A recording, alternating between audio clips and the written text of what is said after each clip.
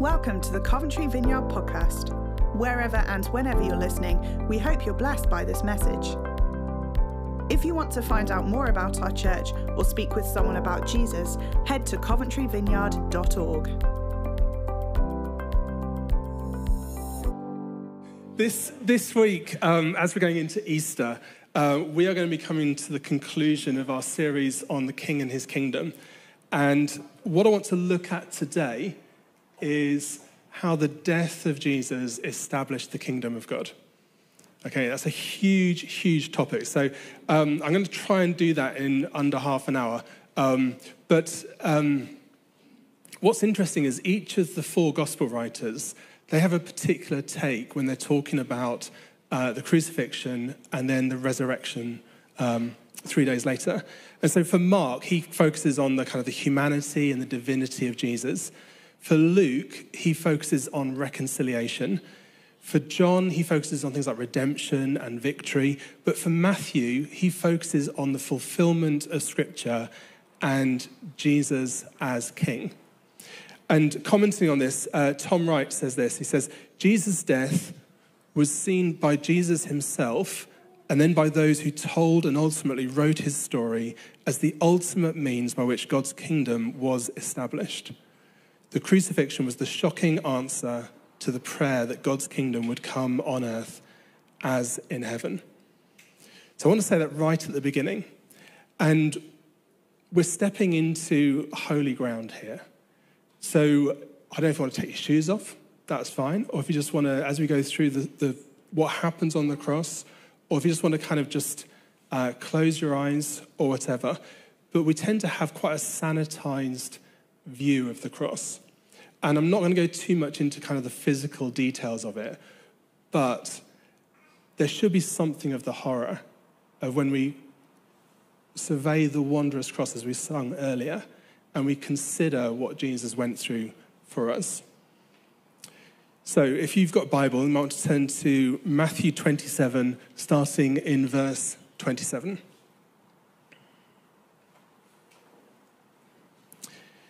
And Matthew writes this. Then the governor's soldiers took Jesus into the praetorium and gathered the whole company of soldiers around him. They stripped him and put a scarlet robe on him and then twisted together a crown of thorns and set it on his head.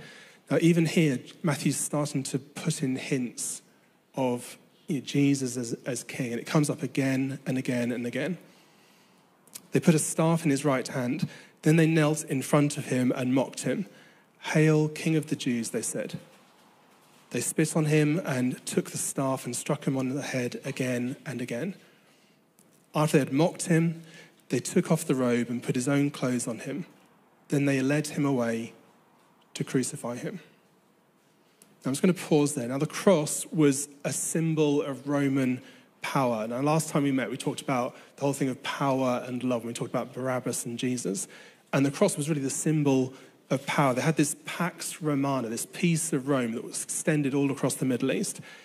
And it basically meant this, that Rome has come and you're now under the rule and reign of Rome. And if you don't like it, then we have military might and crucifixion that we will use to keep everybody subjugated. Romans themselves spoke of crucifixion with complete horror, seeing it as the cruelest and most disgusting of penalties.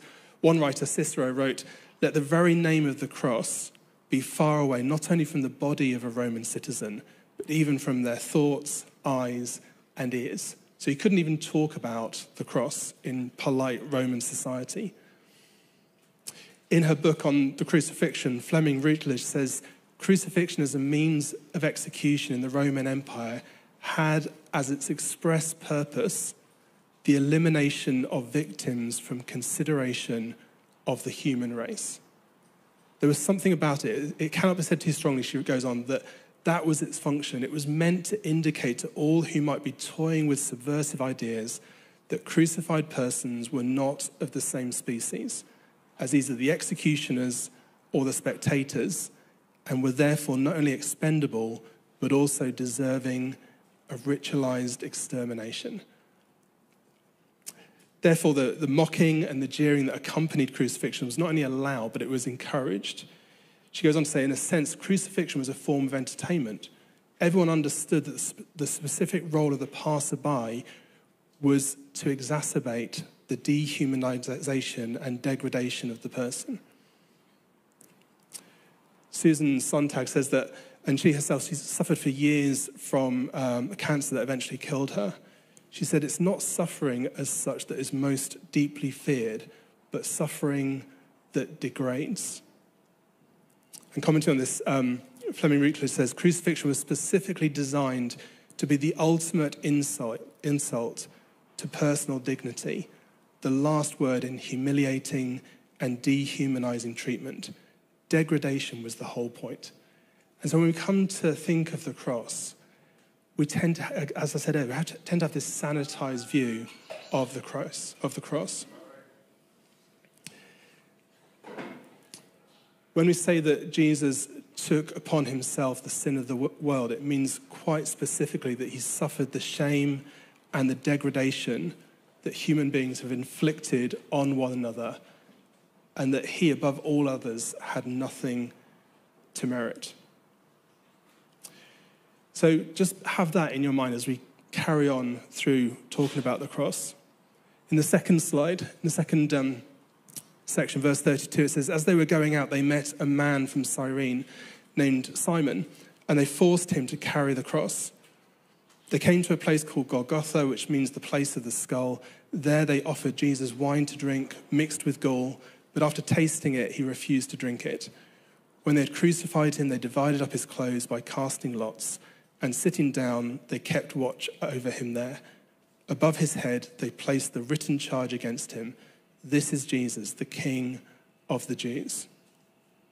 So for Matthew, the cross is how Jesus is enthroned finally as king.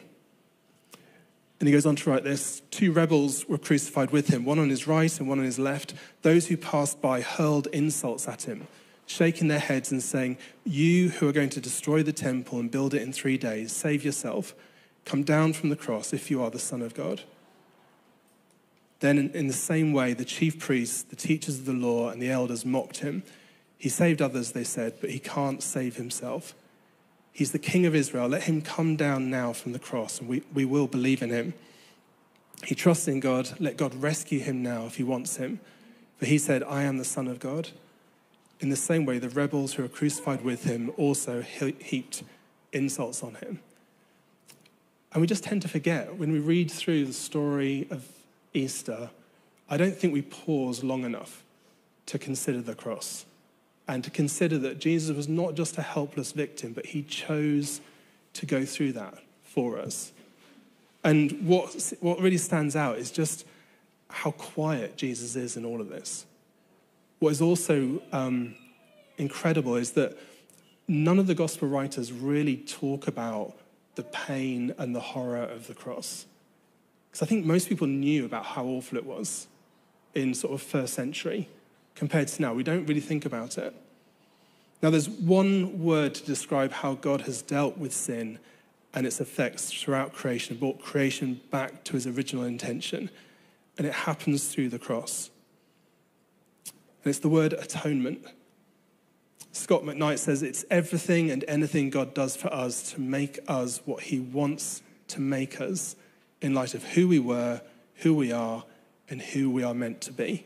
So if you like, it means at one-ment, bringing everything back into right relationship with God, with ourselves, with others, and with the world. Now, the early church had to try and make sense of the cross. So how are they going to talk to other people and saying, yes, the God that we follow died the most degrading, dehumanizing death, and we now worship him? And so they were all wrestling with this. How do we talk about the cross to our friends and to our neighbors? Everyone knows how awful the cross is. How can we possibly talk about this to people? How could the Son of God die such a shaming and inhuman death? To everybody, it was absurd. Now, Paul saw the cross differently. He said that in 1 Corinthians 1:18, the message of the cross is foolishness to those who are perishing, but to us who are being saved, it is the power of God. And to make sense of the cross, Paul, who's really a missionary, and he's contextualizing the meaning of the cross to the culture around him. And he uses multiple images to describe this thing called atonement. And when we think of atonement, it could be thought of like a long, strong rope, but rather than sort of 3 strands, maybe 5 different strands. There's probably more, but for the sake of today, we're just going to focus very briefly on 5. And each strand itself is a metaphor to describe what Jesus achieved through his death on the cross. And so Paul is trying to describe what's happening on the cross. I'm going to go through these really briefly. I'm going to come back to that in a moment. So you've got the 5 different images of atonement on the left, and then you've got this quote by Dallas Willard. Now, you all know that he's a person I like to quote quite a lot. I was going to say he's a fan of mine, but I'm kind of a fan of his. Says we don't have to understand exactly how it works. Okay, now people tend to argue again and again about which one of those is most important. But Dallas says this, is anyone who thinks he or she does fully understand what theology calls the atonement undoubtedly has some surprises coming. Nowhere, I think, is theological arrogance more commonly displayed than on this subject. Now, people fall out, churches fall out, Christians fall out about which one of those is the most important. And so these 5 metaphors are taken from 5 different spheres of life. There's the legal metaphor of justification. And Paul writes that Jesus was delivered over to death for our sins and was raised to life for our justification. And justification is to be declared right. And it's just one aspect of atonement. Secondly, you've got a commercial metaphor where Paul looks at the marketplace, and it's the whole thing of redemption. In him we have redemption through his blood, Paul writes in Ephesians 1, 7-8. The forgiveness of sins in accordance with the riches of God's grace that he lavished on us. Then in Colossians 1, 13-14, it says, he has rescued us from the dominion of darkness and brought us into the kingdom of the Son he loves, in whom we have redemption, the forgiveness of sins. It's paying the cost, buying us out of slavery. And the third metaphor is all about relationship. So reconciliation. Again, in Colossians 1, this is verse 19-20, Paul writes, for God was pleased to have all his fullness dwell in him, and through him to reconcile to himself all things, whether things on earth or things in heaven, by making peace through his blood shed on the cross.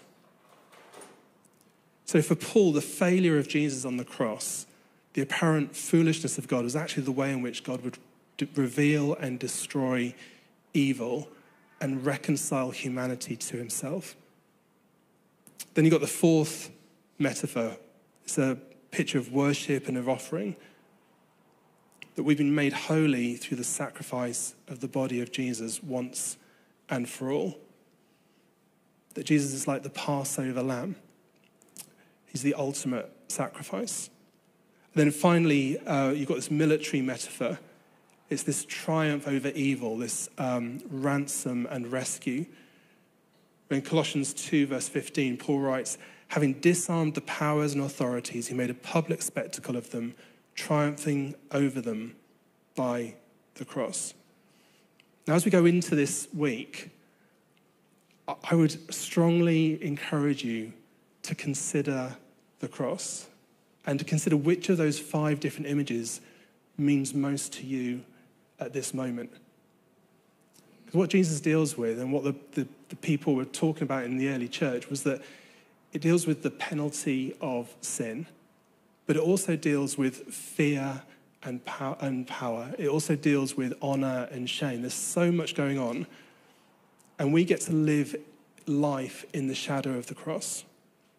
See, the cross was the final victory over the powers of sin, over the power of oppression, and ultimately of death. On the cross, Jesus identifies with us in our suffering, in our pain, and in our own death. So to extend the metaphor of the rope, this is what holds your boat of faith secure in the storms of life. The crucifixion and the resurrection together, that has to be the center of our faith. Now, Walter Brueggemann, in his book, Praying the Psalms, describes a time in our lives when things are going really well for us. You know, it's a lovely spring day, sun's shining, everything's all good with the world. There's a sense of peace. We know where we are, we know where things are, we know where we fit into life. Everything is as it should be, and life is good. There are moments in our life that we have sense of confidence in the regularity of life and God's creation. And a number of Psalms kind of express that outlook, articulating a confidence that the world is orderly due to God's wisdom built into the world at the time of creation. And many people, especially Christians, tend to live mostly in this place. However, this can bring a sense of complacency. When everything is easy, or everything is as it should be, then we kind of get lulled into a false sense of security. When everything is nice and lovely, and it comes as a complete shock and a surprise when we lose our balance, like I did earlier just outside, and we fall, and we lose that place of safety, and we experience pain. I didn't do that on purpose, by the way. When trouble invades our life, or experience loss and pain or anxiety. See, the Psalms mostly do not emerge out of places of happiness and when everything is all right. Rather, people are driven to poignant prayer and song as they are found in the Psalms. And it's through experiences of dislocation and relocation and disorientation. See, many of us live in the rawness of life, live in a near constant state of disorientation, where things feel dark, where things feel dislocated, moments when we become aware just of how precarious our life is. And it may be what you're experiencing right now. It may be the impact of reading the newspaper or watching the news. I was speaking with somebody just last week, and they were saying, it seems crazy. We've had all this thing with Europe and Brexit, then we went into the pandemic, and now we've got this war in Ukraine, and it just seems like there's one thing after another. And it feels like we've had peace and safety and security for a long, long time. But then we watch the news or read the newspaper, and we discover that life can be brutal and irrational. I wouldn't recommend it, but right now the number one thing on Netflix is the horror story all about Jimmy Savile.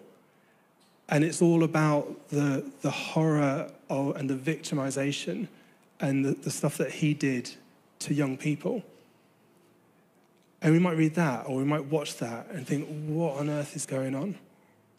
We watch our world collapse without warning, and we're pulled down into what seems like a dark, dark pit. And in this place of disorientation, there hangs a great sense of abandonment. We try to cover up our disorientation and put on a brave face. Or we learn to kind of stuff down our feelings and pretend that everything is actually okay. But there's still a profound sense of loss. And maybe you're in that place today. Maybe you're experiencing a loss of a job, a loss of a friendship. Maybe it's financial loss. Maybe it's loss of health. Maybe it's loss of sleep. Maybe it's loss of a loved one. Maybe you're sensing a loss of peace, or a loss of stability, or a loss of community. Maybe you're experiencing the sense that the world is falling apart around you. You're experiencing isolation and loneliness and fear. Now, right at the beginning of Matthew, he quotes Isaiah 9, stating that the people living in darkness have seen a great light. On those living in the land of the shadow of death, a light has dawned. And now on this cross, the light was being extinguished. The kingdom that had burst into the lives of the disciples now being stamped out before it could truly begin.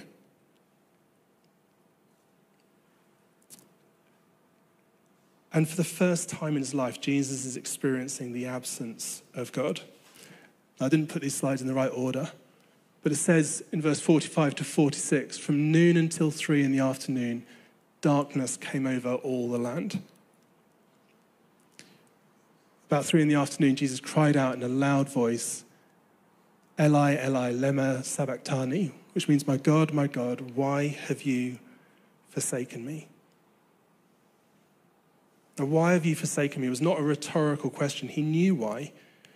Jesus was forsaken by God for you and for me. He was abandoned so that we would never have to be abandoned. The judgment that falls on us fell on him instead. Jesus was experiencing darkness and disorientation. He reaches to a psalm. Now, the psalm starts like that, why have you forsaken me? But it's a psalm that ends in hope. And it ends in how God will establish his dominion or his kingdom. And so different scholars say, is it that Jesus is just saying, God, you've forsaken me? Or is he also reaching out for the hope and the understanding of what he's enduring in order to establish the kingdom? And it speaks of supernatural and spiritual darkness. Now, as I've been preparing this the last week or so and just thinking about the cross, there's one picture that's kept coming back. And at the beginning of the year, I don't know if you saw this, but scientists and explorers discovered the wreck of the Endurance.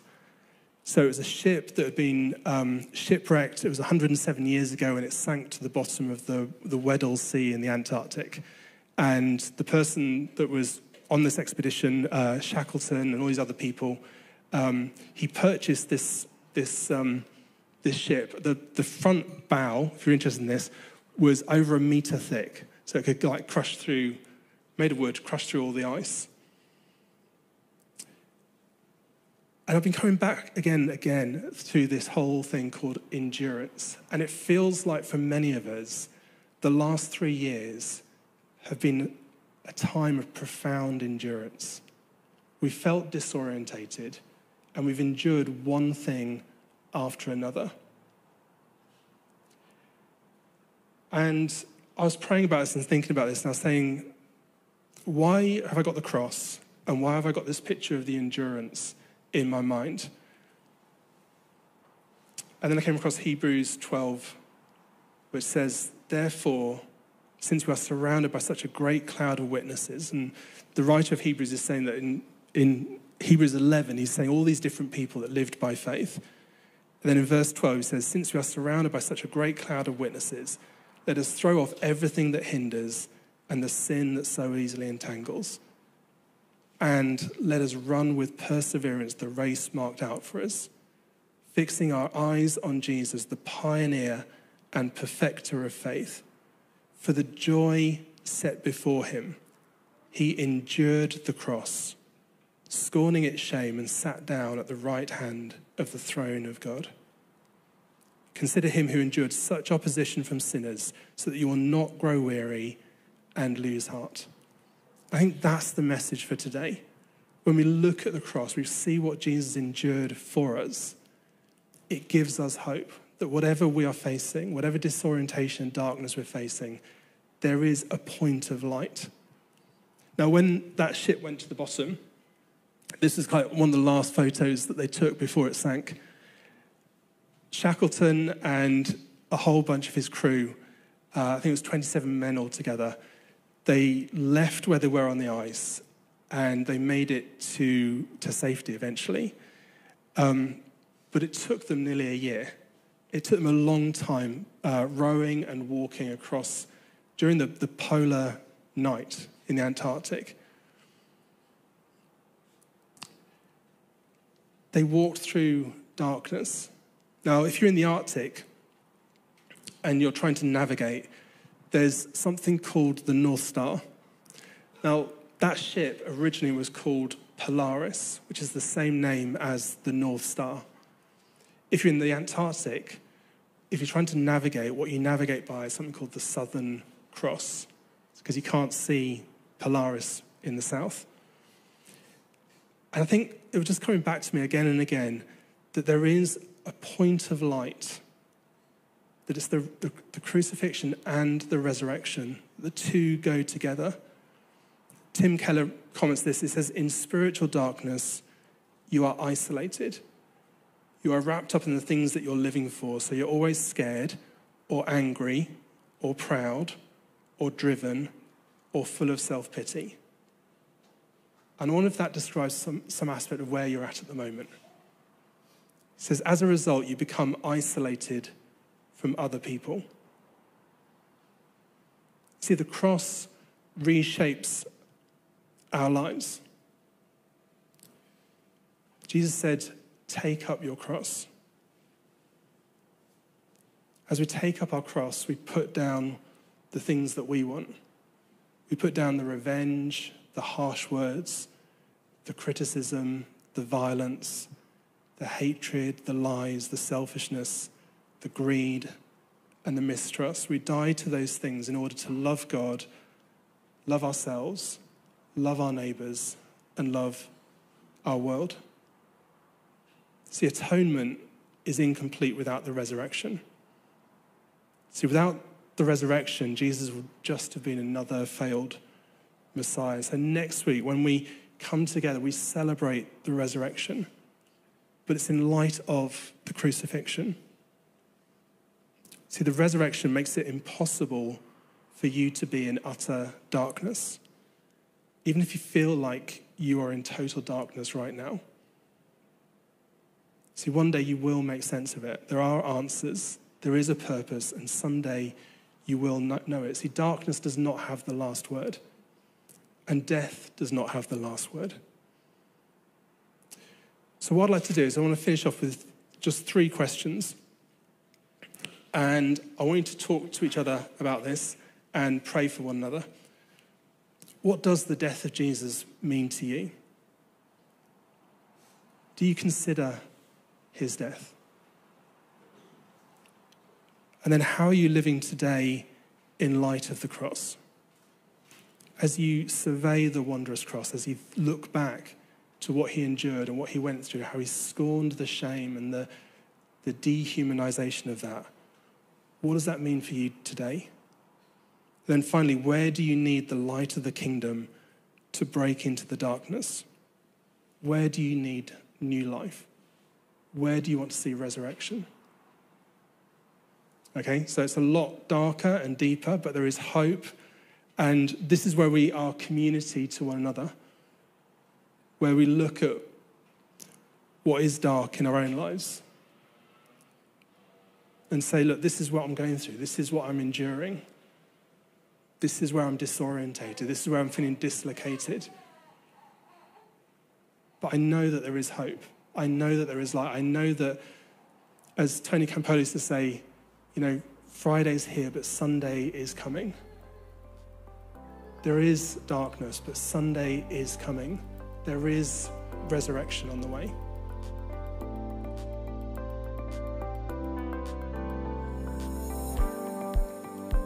Thanks for tuning in today.